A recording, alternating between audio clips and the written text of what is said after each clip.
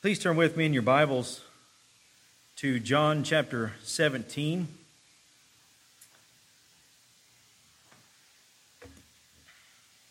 Initially, I had planned on us finishing up John 17 this morning, but we will actually have another Sunday to finish up John 17. Our text today is verses 20 to 23, and this has much to say about one of the marks of a true church is that of unity. This is the fifth petition of our Lord that he is praying for. He is praying for the unity of the church. Now, this isn't just a superficial unity that he is praying for. It's not a unity that is just close associations here and there, but this is a unity that is grounded in or patterned after Christ and the Father. Because he will tell us in this passage that he prays that we would all be one even as he and the Father are one. There is that spiritual, mystical union that true believers have one with another, in addition to the unity that we have in the mission of the church. Now the question is as we're working our way through this passage, the question really comes in, do you seek to be unified with other believers? Because here's one of the disheartening things of many churches today, and you often find this in a lot of the bigger churches, is that people will get lost in the congregation. In the sense of, and this is what they prefer, they enjoy to come and then leave. And it's not being part of the body, not being part of the organic unity of the church. They like to come, and it's kind of a scenario of, well, it's just me and Jesus kind of a thing. And so when the time of worship is over, then they leave. And there's not that fellowship, there's not that intimacy that is marked by the believers in any local church. So how far do our efforts go when it comes to having to do with one another, as far as our relationships are concerned? What kind of effort are we putting in? How great is our commitment to this local body of believers? We had, not too long ago, an individual who felt like wasn't part of the group, wasn't part of the body, and so decided to leave. But the problem is that there was no effort put in order to be part of the body. There must be an effort on our part, because we have to understand this, is that the church is not just here for us, but we are here for the church. That's the difference. We can come with the mentality that it's me, or we can come with the mentality of it's all of you. You know, beforehand, throughout our 10 years, which we're still a very young church, but there were conversations with folks that had come and had left a long time ago, and those conversations were, well, I don't have to go to church, and this sort of thing. But the fact of the matter is this, is that it may enter into our minds sometimes that we don't need the church. But what we fail to think about is maybe you do have that outlook, but we don't think about that the people may need you.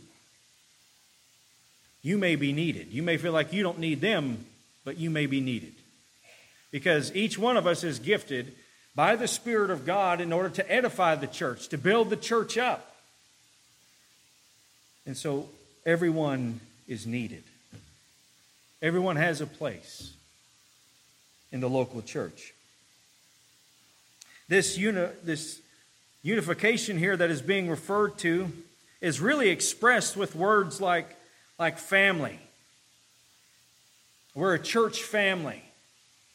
We're not church acquaintances. We're not just a casual acquaintance of one another. At least we shouldn't be. We are a faith family. That is to be what the church is about. Sometimes families argue. Sometimes we have disagreements. But the whole idea of being a faith family is you come together. We come together. And we love each other. There is that commitment on the part of the local church, of the believers in that church, to be devoted to one another, to love one another, to build each other up. And so in this passage where Jesus is praying for these things, these are really expressed mostly through the local church, of this unity that he is referring to here. So that we need to ask ourselves and reflect upon, what is our relationship with this local body of believers? The church is to be united, and that is indeed what Christ our Lord has prayed for. So, as we work our way through this passage, let us be reflecting upon ourselves. Sometimes we take each other for granted. And that is one of the other traps that we can fall into, is that we take each other for granted. But there should be an effort on all of our part, continually, to be edifying the body, to cultivate unity among the body of believers in the local church. If you would, please stand with me as we read the Word of God. And we will read chapter 17, verses 20 to 23. This is the inspired, inerrant, authoritative, infallible words of the living God. Let us give our attention to the Scripture. Verse 20. This is Jesus speaking. I do not ask on behalf of these alone, but for those also who believe in me through their word, that they may all be one, even as you, Father, are in me, and I in you, that they also may be in us, so that the world may believe that you sent me.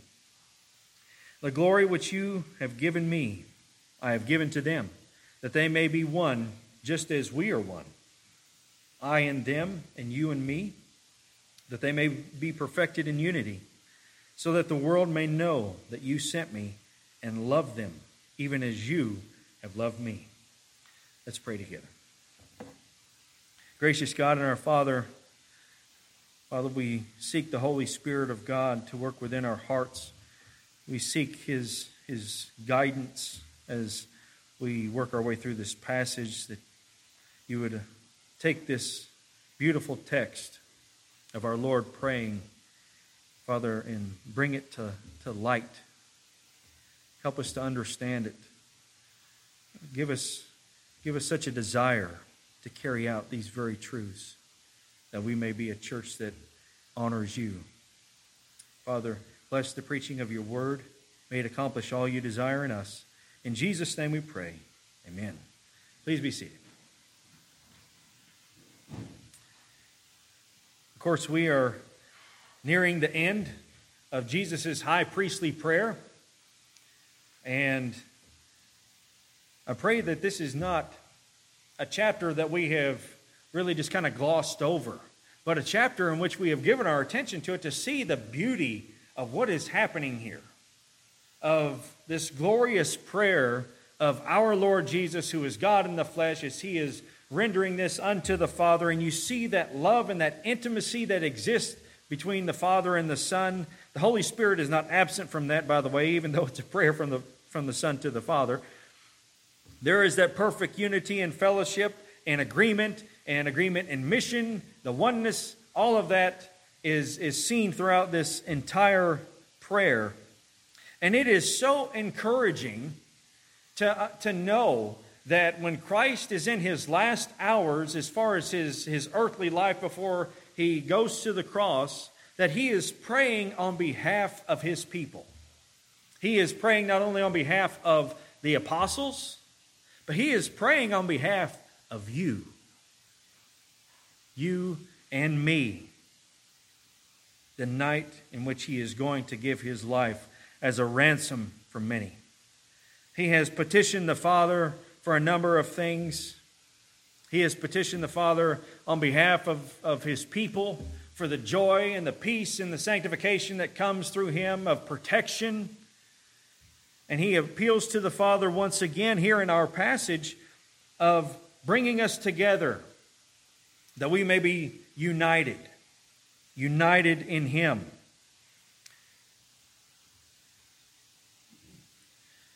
In verse 20, we see that Jesus has been praying for the apostles, but now he turns his attention to not only the apostles, but for all who believe. He is praying for all who believe, so that when we're looking back earlier in the prayer and you see that joy and the peace and the protection and the sanctifying work within the Word of God, or through the Word of God, it is indeed for all believers, that he's not just praying on these alone, but for all, he says. All who believe in me through their word. And this is something to keep in mind, that since he is indeed praying on behalf of all who believe, that this is really showing the extent to which Jesus is coming and the intent of the atonement. That he is not just dying for those that are Jewish in Israel, but he is making this statement of all who believe, which is extending through the ends of the earth, of all who believe in him. He is praying for them. And that really brings to mind the inclusion of the Gentiles, that it was always anticipated that the Gentiles will be included into the family of God. Jesus had actually prayed, of course, back in John chapter 10, verse 16, he says, I have other sheep which are not of this fold. I must bring them also. And they will hear my voice, and they will become one flock with one shepherd. He's referring not just to the nation of Israel, but the nations. That's who he is referring to. Interestingly, back in Luke chapter 4, when Jesus is in the synagogue, and this is the time in which he preaches from Isaiah, what we understand to be Isaiah 61. It also is a demonstration that his mission was not limited to Israel alone. He says this, and we'll jump in verse 16, and we'll just read it to understand the context. He's beginning his public ministry there in Galilee. And he came to Nazareth, where he had been brought up, verse 16. And as was his custom, he entered the synagogue on the Sabbath and stood up to read. And the book of the prophet Isaiah was handed to him, and he opened the book and found the place where it was written, The Spirit of the Lord is upon me, because he has anointed me to preach the gospel to the poor.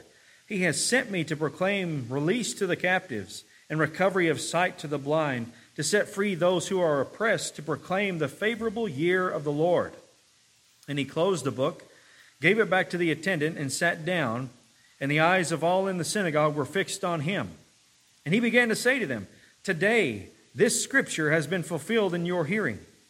And all were speaking well of him and wondering at the gracious words which were falling from his lips. And they were saying, Is this not Joseph's son?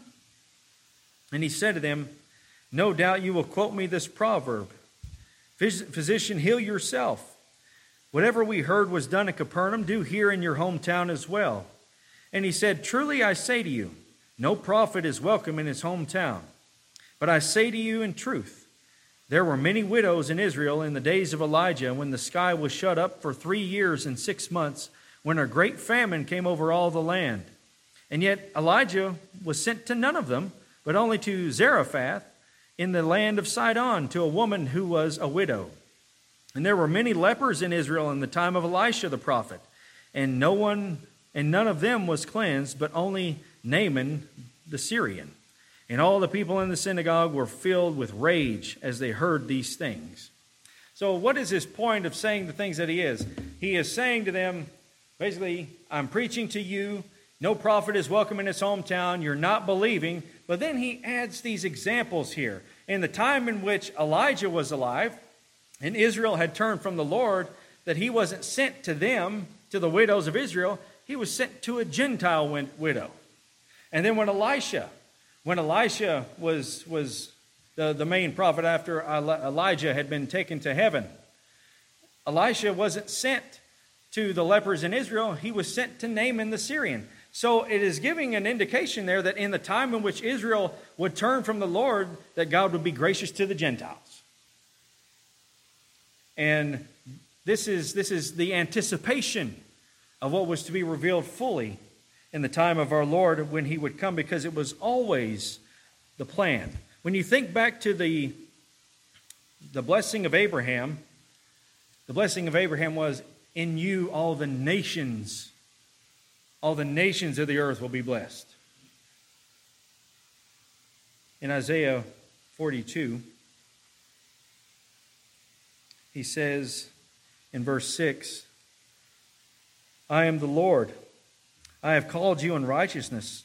I will also hold you by the hand and watch over you. I will appoint you as a covenant to the people, as a light to the nations, to open blind eyes, to bring out prisoners from the dungeon and those who dwell in darkness from the prison. When you think of the great psalm of Psalm chapter 2, the inheritance that the Father gives to the Son is the nations. It was always anticipated that the Gentiles will be brought into the family of God, and you see elements of that even in the Old Testament, in which God will be gracious to Gentiles. So even Jesus, in the time in which he is on the earth, he is praying to the Father. He knows the scope of his mission. He knows to the extent in which he is going to offer his life. And I say that, and this may sound kind of redundant for us, but I say that because there is that view out there that the church is only really a parenthesis in redemptive history.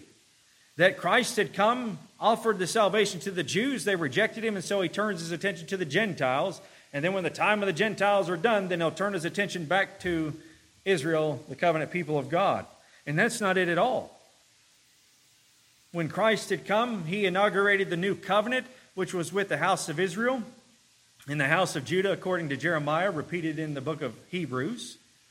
And from there, the gospel went forth. The covenant people of God were not just the Israelites according to the flesh, but all who were of the faith of Abraham, who would believe, are now counted as the children of God. The scope was much wider than just the nation itself. As again, the Father has granted to the Son the nations as his inheritance. So when Jesus is praying here, and he's praying for all who believe through their word, he is not just limiting this to the scope of Israel. He is indeed, truly praying for you, for me, for all who believe across the globe. That in itself should give us some pause to think that the Lord of glory, the God-man, prayed for me, prayed for you. Yes, that is true. And then when the time comes that he goes to the cross, the very ones that he prayed for is the very ones that he's dying for. So that as he is enduring the very justice of his Father, all who believe are those that are on his mind and whose debt he is paying. All. It's beautiful. It's amazing. It should really astonish us to think that this passage of which we were reading almost 2,000 years ago has much application to us because he's praying for us. He's praying for you. And the very thing that he prays for, I do not ask on behalf of these alone, but for those also who believe in me through the word, that they may be one, even as you, Father, are in me and I in you, that they may be in us, so that the world may believe that you sent me. He's praying for unity. He's praying for unity among the body of Christ. The question is what kind of unity is he referring to?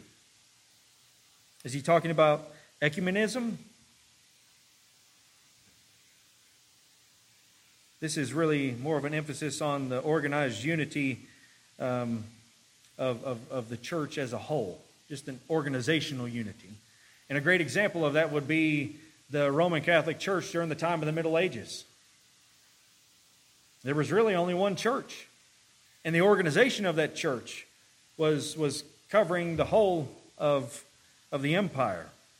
Not until the Great Schism. Then you had the Eastern Orthodox, and then to the west you had the Roman Catholic Church. Then there was really two. But what happened during that period of time when you had organizational unity across the board? Was it a time in which the people of God were seeking holiness and godliness? Or was it a time in which much corruption began to flow through the church in the ecclesiastical authority? It wasn't a good time in history. It was a time in history when many of the people of God, especially if you were the poor, were really shunned, really left in the dark, especially if you didn't speak Latin. You had no idea what the priest was saying. Then the corruption that would take place within the organization itself, trickling down to the people, and the people not knowing any better. So there's no truth that is being declared. There's no true unity there that is surrounded and grounded in truth, because nobody knows what the truth is. Because the ones who control the Word of God are those that are in power. Nobody else knows what it says.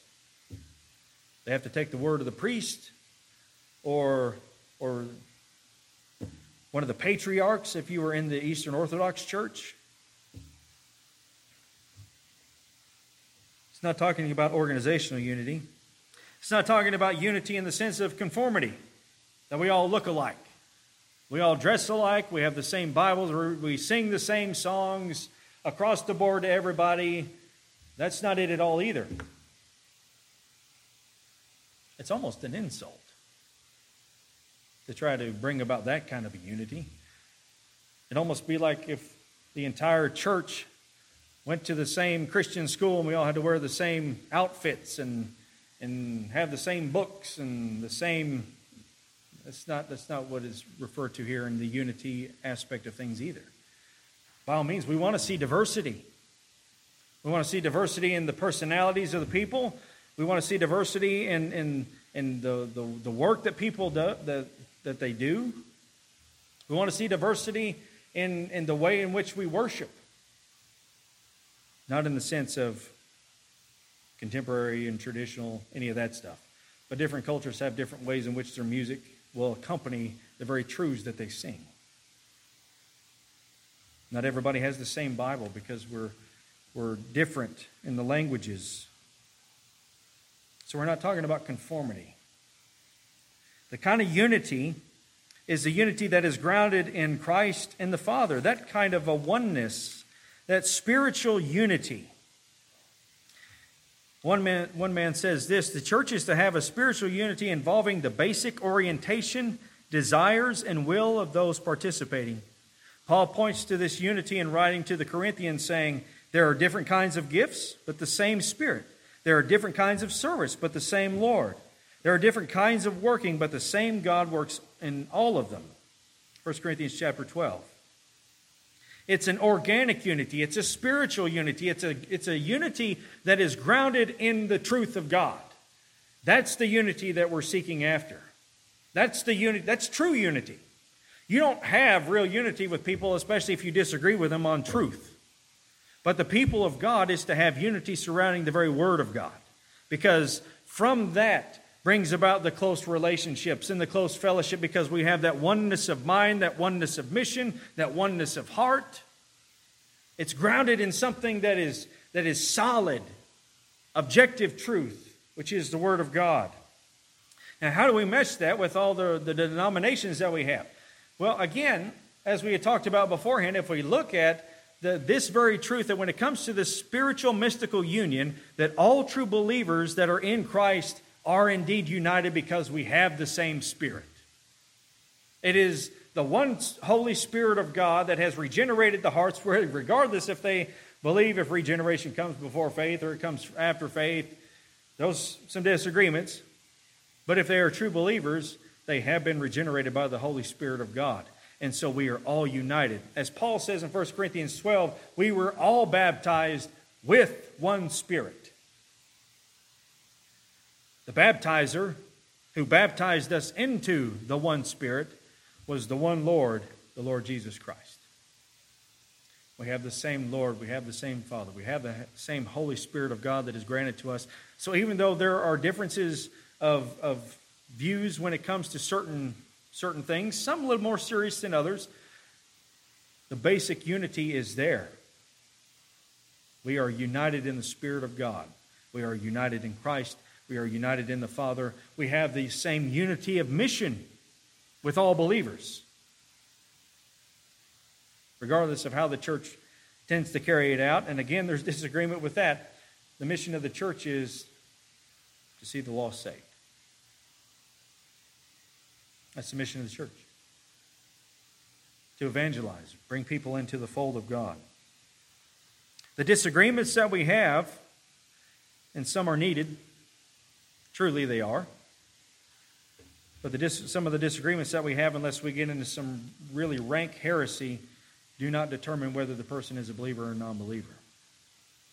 Once you get into the realms of some really bad theology and into the you leave orthodoxy and you head into heresy, then this is called to say you're not really of the fold, especially when you deny the very central doctrines of the Scripture. As Martin Lloyd-Jones, he had said that he will not be united with anyone who denies the atonement of the Lord. Won't be united with anyone who denies the deity of Christ. There are things in which we don't unite because they are absolutely opposed to the Word of God. And that is very true. But generally speaking, all true believers, we are united with each other. So we recognize the universal church. The universal church of our Lord. The universal church which encompasses all believers. Now, the things that are written to each church within the Scripture are things that we do need to give our attention to, because the very unity that he is referring to each body of believers is expressed more fully within the local church. That unity is expressed in us being the family of God. Through Christ's work, we are indeed a spiritual family. We are a spiritual house. At the local level, we are a local body of believers. And actually, in 1 Corinthians chapter 12, made reference to it a moment ago, when the Apostle Paul is referring to this body of believers here in 1 Corinthians 12, he's talking about believers on a local level here. Now, ultimately, like in Romans and in other passages in Ephesians, we see the entirety of the body of Christ. Christ is the head of the church. He's the Savior of the body. But here, when this analogy is used in 1 Corinthians 12, he's not talking about the grand universal body of Christ, but he is talking about the local body of Christ. And we know that because when he is speaking here, we'll jump in verse 13. Well, we'll just read it and then we'll come back to it. Verse 13, for by one Spirit we were all baptized into one body, whether Jews or Greeks, whether slaves or free. And we were all made to drink of one Spirit. For the body is not one member, but many. If the foot says, because I am not a hand, I am not a part of the body, it is not for this reason any the less a part of the body. And if an ear says, because I am not an eye, I am not part of the body, it is not for this reason any the less a part of the body. If the whole body were an eye, where would the hearing be? If the whole were hearing, where would the sense of smell be? But now God has placed the members, each one of them, in the body just as He desired. If they were all one member, where would the body be? But now there are many members, but one body. And the eye cannot say to the hand, I have no need of you, or again the head to the feet, I have no need of you. On the contrary, it is much truer that the members of the body which seem to be weaker are necessary. And those members of the body which we deem less honorable, on these we bestow more abundant honor, and our less presentable members become much more presentable, whereas our more presentable members have no need of it. But God has so composed the body, giving more abundant honor to that member which lacked, so that there may be no division in the body, but that the members may have the same care for one another. And if one member suffers, all the members suffer with it. If one member is honored, all the members rejoice with it. Now you are Christ's body, and individually members of it. Now this is talking about the body of Christ in the local level. Now, how do we know that? Because he's referring to people within the church either being an eye or an ear, or the head saying to the foot, I have no need of you. That would not be true if we're talking about the analogy using the universal body of Christ, because Christ is the head. There's no individual member of the church that is the head, but only Christ. But here, the way the analogy is used, there are members of this local body that are an eye, being obviously considered to be an eye or an ear. So he's talking about the body of Christ at the local level here. And the fact of the language that he's using is actually where we even get the language of members of the body, of members of the church. And as members of the local body of the church, we all fit together in one way or another. Whether we're an eye or an ear or a head or a foot or an arm or a hand or whatever, using that analogy, wherever we fit in, we are needed. And we have purpose, and we are not less honorable than another. And so when we come together recognizing each other's gifts and all of that, then we can function properly at the local level, being united in truth, united in love. Because here's some of the things that our Lord says through the Apostle Paul of the nature of the local church. It is one of devotion. He says in Corinthians, also in Philippians, to be of the same mind, having the same love, being in full accord and united, looking out for the interest of others, edifying the church with your gift, loving one another, ministering to one another. These are things that happen on the local level, the local body. We may have different functions, gifts, and purposes, but there is a commitment and a love that is to be expressed in coming together. Each local body. The local church is itself an organic body of believers that are committed to one another. We're not simply a collection of friends or acquaintances, but we are to be much more than that. If we are members of the local body, using that analogy, then there is devotion and commitment on the part of ourselves to the people of God. We have responsibilities to each other. It is not just the responsibility of the elders or the deacons to do any of the ministering here. We have certain responsibilities that we perform, that we seek to do, but it is absolutely necessary on the part of all other believers that are part of this local body to minister to each other, to love one another, to be devoted to one another, committed to one another, not simply to be a face that is here, but to seek to be truly part of the body of Christ and be united. You should be just as devoted to each other as anyone in leadership is to you.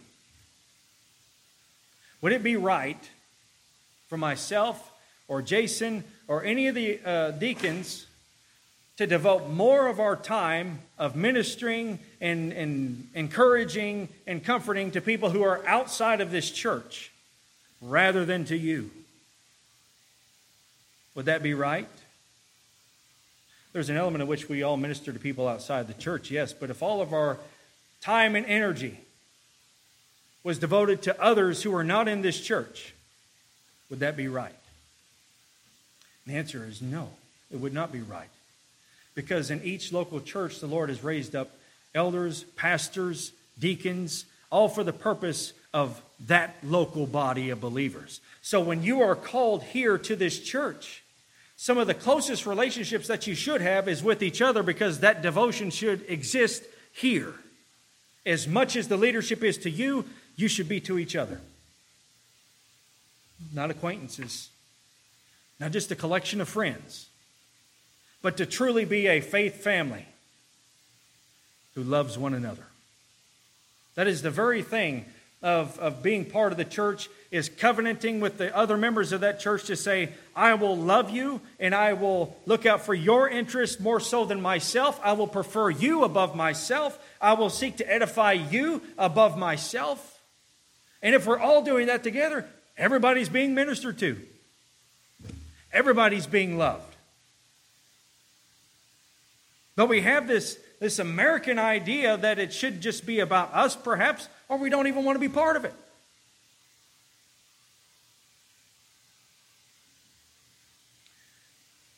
There are a number of people in my own family, of course, not that side of the family, another side of the family,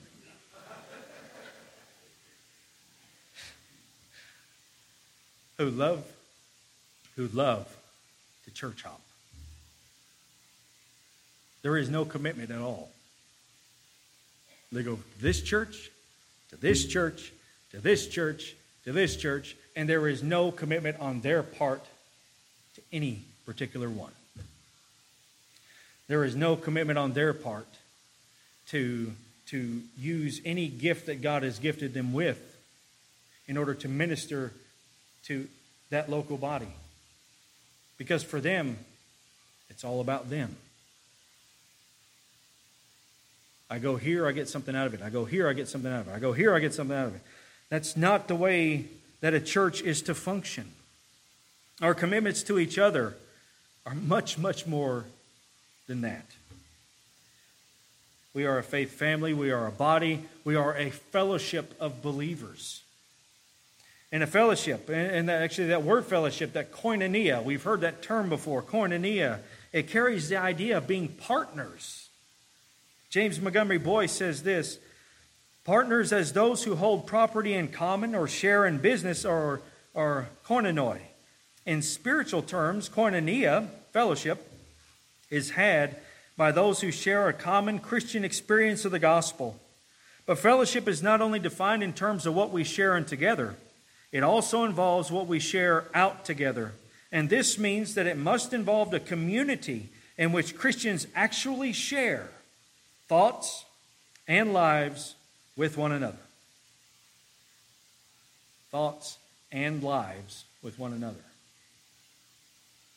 That's the kind of unity that you see within the early church in Acts 2. They're sharing together, they're giving together, if anyone has need, all of that.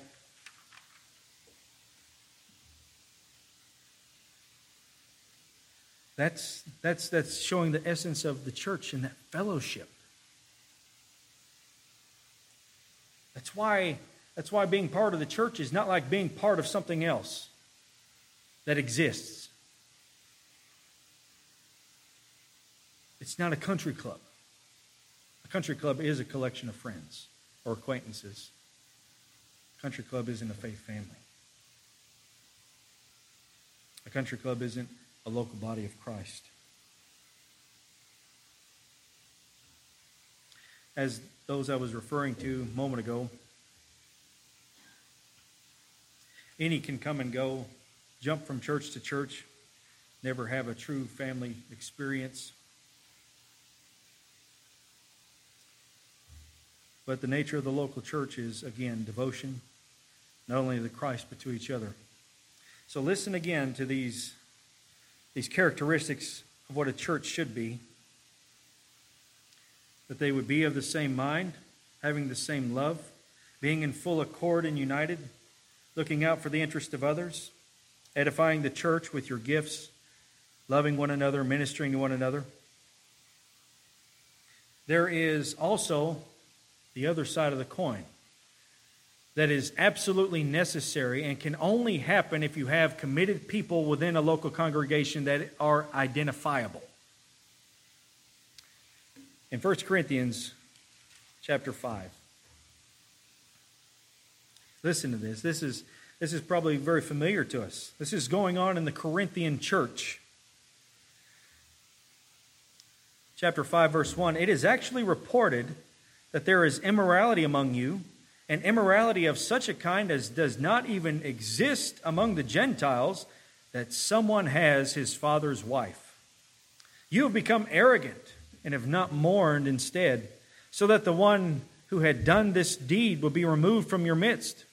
For I, on my part, though absent in body but present in spirit, have already judged him who has so committed this, as though I were present. In the name of our Lord Jesus, when you are assembled, and I with you in spirit, with power of our Lord Jesus, I have decided to deliver such a one to Satan for the destruction of his flesh, so that his spirit may be saved in the day of the Lord Jesus. Now, these who are to be assembled are identifiable, especially when it comes to the nature of disciplining another. That's the kind of commitment that we have and responsibilities that we have to one another. That the people of God have so committed themselves and have so devoted themselves that they are indeed identifiable, so that when something like this comes about, we just don't have church hoppers coming in here who want to participate in something. We know exactly who are those who are to love one another, devote one another, being of the same mind, so that those who are the identifiable body of Christ in the local church can indeed deal with the situation together. Those are responsibilities that we have on the other side of things to each other. That kind of devotion, that kind of commitment.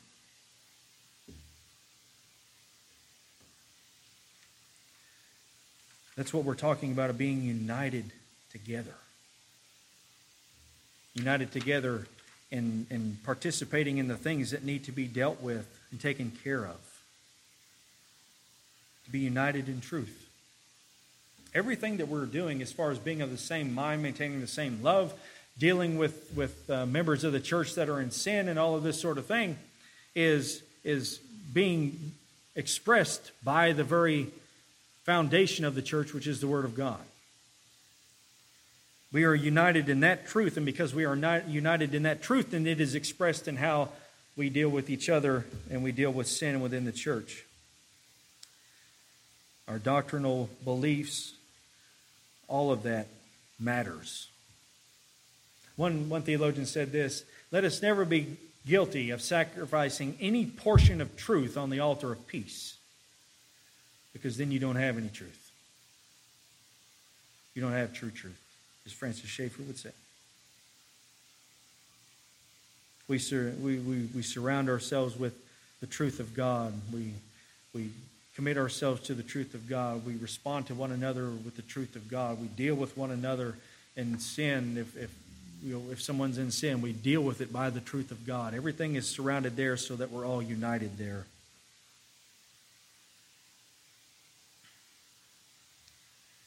This is how we bring about unity. By the Word of God. And then at the local level, loving one another. Devoting ourselves to one another. And we may say things like, well, their personalities are a little bit different than mine. Well, that's just showing the beauty and the diversity of the Lord and how He saves people from all walks of life. Those are good things. We shouldn't be seeking people that are only like ourselves. Some people may be entertained by that, but I don't know. To have people that are different personalities, different ideas. Not different ideas as far as coming up with new interpretations of Scripture, but to be able to look at the same passage of Scripture, maybe they dug a little further in it. Maybe the context of it is a little bit more apparent to them, and so we can come together based on the truth of God, and we can learn from one another. Unity is foundational to any healthy church. So how much do you seek after unity? How much do you strive to love one another with this kind of love? How devoted are you to one another? Those are questions we need to reflect upon. Because everybody matters. Everybody has a place. It doesn't matter which part of the body you would consider yourself to be. You are needed. Now, our Lord goes on there, and I'll try to be a little quick there. I know we're running out of time. Our Lord says some very interesting things in verse 22 after praying for the unity that would exist among the body of believers. He says, "The glory which you have given me, I have given to them, that they may be one, just as we are one. I and them, and you and me, they may be perfected in unity, so that the world may know that you sent me and loved them, even as you loved me." Now, what kind of a glory is it that Christ has given to his disciples? Is he referring to his pre-existent glory? That would be a no. Because, as the Lord says, he does not share his glory with another. So what kind of glory is he referring to? Well, I don't think anyone is really fully in agreement on what this means. One theologian says this: the best answer is his manifestation of the character and blessing of God. Jesus has granted eternal life to his people, and this consists of the whole life of God within their experience, a life of joy, peace, and love through faith in Christ. So in this, it would be the blessing of salvation being granted to them by the Lord himself, the Lord dwelling in them, and then that life being lived out. In a similar way in which Christ himself lived out those things in his own life. That peace and joy and that love not being our own, but expressed by us as the Lord is walking with us. Another theologian said, rather, this is sharing in the glory or honor that has been the hallmark of his ministry, of Jesus' ministry, glorifying the Father, expressing the character of God, and lowly service to others. That's a possibility. Perhaps as we look at Christ and the mission of Christ itself, the glory that the Father had given to the Son was to reveal the Father and everything that he did. So that has been granted to the disciples and the people of God to express the very character and the nature of God throughout our lives. You know, one atheist had said, I think it was a German philosopher, he said, show me your redeemed life and I might consider you Redeemer. There's that level of expressing the very nature and the character of God through our lives and by the things that we speak, revealing him. Could be that. Or it could be that as Jesus is praying to the Father, and he's even praying in the sense of having already completed his work when he hadn't yet, but he had said it in the past tense, already as if it were a done deal. And perhaps this is what he is referring to when it comes to this glory which the Father had given to him, he has given to his disciples. So that in the same way that Paul uses this language in Romans chapter 8, verse 30, and those whom he predestined, he called, and those whom he called, he justified, and those whom he justified, he glorified. That's in the past tense, but it hasn't happened yet. But it is so sure that it is said as if it were already done. Just as Paul says in Ephesians, that we are seated with him in the heavenly places. We're not seated with him in the heavenly places.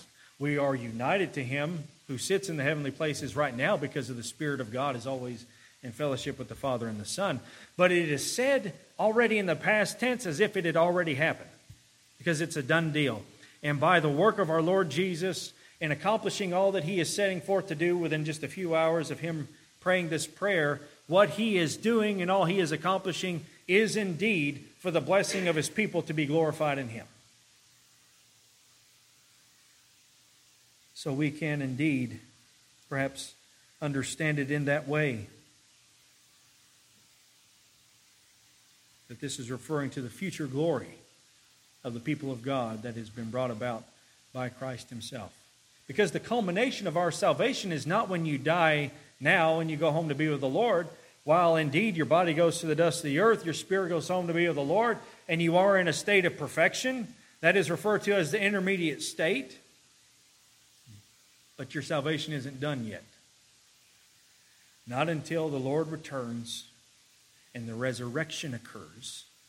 When the resurrection occurs and you are united into a physical glorified body, that is the culmination of your salvation, when you are glorified in him.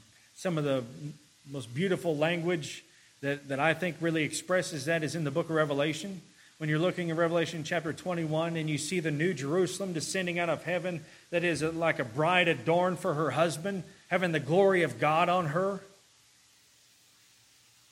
that I understand that to be, in my opinion, that is a reference to the church, the people of God, being glorified in him at the resurrection. He is praying not only for the peace and the joy and the sanctifying work of the Spirit, the protection, the unity, but he is praying for the future glory as well that we will experience at his appointed time. These are the things our Lord's praying for. So these are the things that we should seek after. We can't seek after our own glorification. That is all in the hand of the Lord.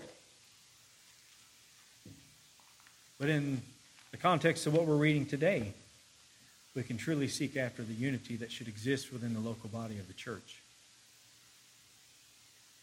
To love one another. Look at that last statement there. He says in verse 23, so that the world may know that you sent me and loved them, even as you have loved me. Think of that statement, of what the Son is saying. The Lord Jesus is bringing about this reality of the Father's love. That the love that the Father has for you is not a diminished love. It's not a lesser love than what he loves the Lord Jesus with. Christ is saying that this is the same love. The same love that the Father has for the Son of God is the same love that the Father has for all the people of God because you are in the Son. Think of that kind of love.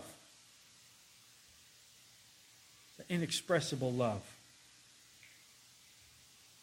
And now think of how well or how well we don't express that kind of love to each other. How can we not when we have received so great a love? That's the kind of love that we need to devote to one another as far as finite humans can. To be that devoted to one another, to indeed be a family. Committed to one another, devoted to one another, and to love each other in spite of our faults. I have many faults. And I'm so thankful for the people that love me in spite of my faults. We should love each other regardless of our faults, because that's the kind of love that we've received. Can we say that the love that the Father has given to us is a love that is deserved to us because of how well that we've done? That would be a no. So we shouldn't withhold that love to each other. This is what a church is about. Devotion to each other. Love to one another. To be a family. So, how well are we trying to cultivate that in this local body? How well are we showing the importance of each person here and how they are needed? How well are we expressing to each other what things that we might be able to do in ministering to one another? How well are we doing? If we think to ourselves in these very moments, I haven't done very well. And I'm sure we're all thinking that. Not about you, but us individually. Then we understand that we have some things that we need to do better. The church isn't about the pastors. It's not about the deacons. That's not the focus. The focus is the entire body and us functioning together and loving each other. And I pray indeed that we would do that. Let's pray together. Gracious God and our Father, thank you for this portion of your word, and thank you for this beautiful prayer of our Lord Jesus, in which he expresses his desire to see the people of God united. And Father, as we indeed have unity with others that are outside the church, with other believers, oh Father, help us to be even more diligent to be united with one another in this local body. That we will be a local church that is expressing the love of the greater church, that is devoted to one another, devoted to you above all things, being of the same mind, maintaining the same love and unity. Let us be a church that honors you. Father, be with us in the coming days as we seek to cultivate these very truths within our own life and in the life of the church. Guide us by the Spirit of God. Change our hearts, change our minds, conform us, whatever is necessary that you would be honored. Thank you for the work of Christ. Thank you for his death and his resurrection that has secured our salvation, that has secured this unity in which we seek after. Father, thank you for the privilege of being part of the local body, but thank you so much that we are indeed part of the universal church of Christ, because you called us, you justified us, and at your appointed time you will glorify us in this great gift we received through faith alone. Father, we love you because you first loved us. In Jesus' name we pray, and all of God's people said, amen.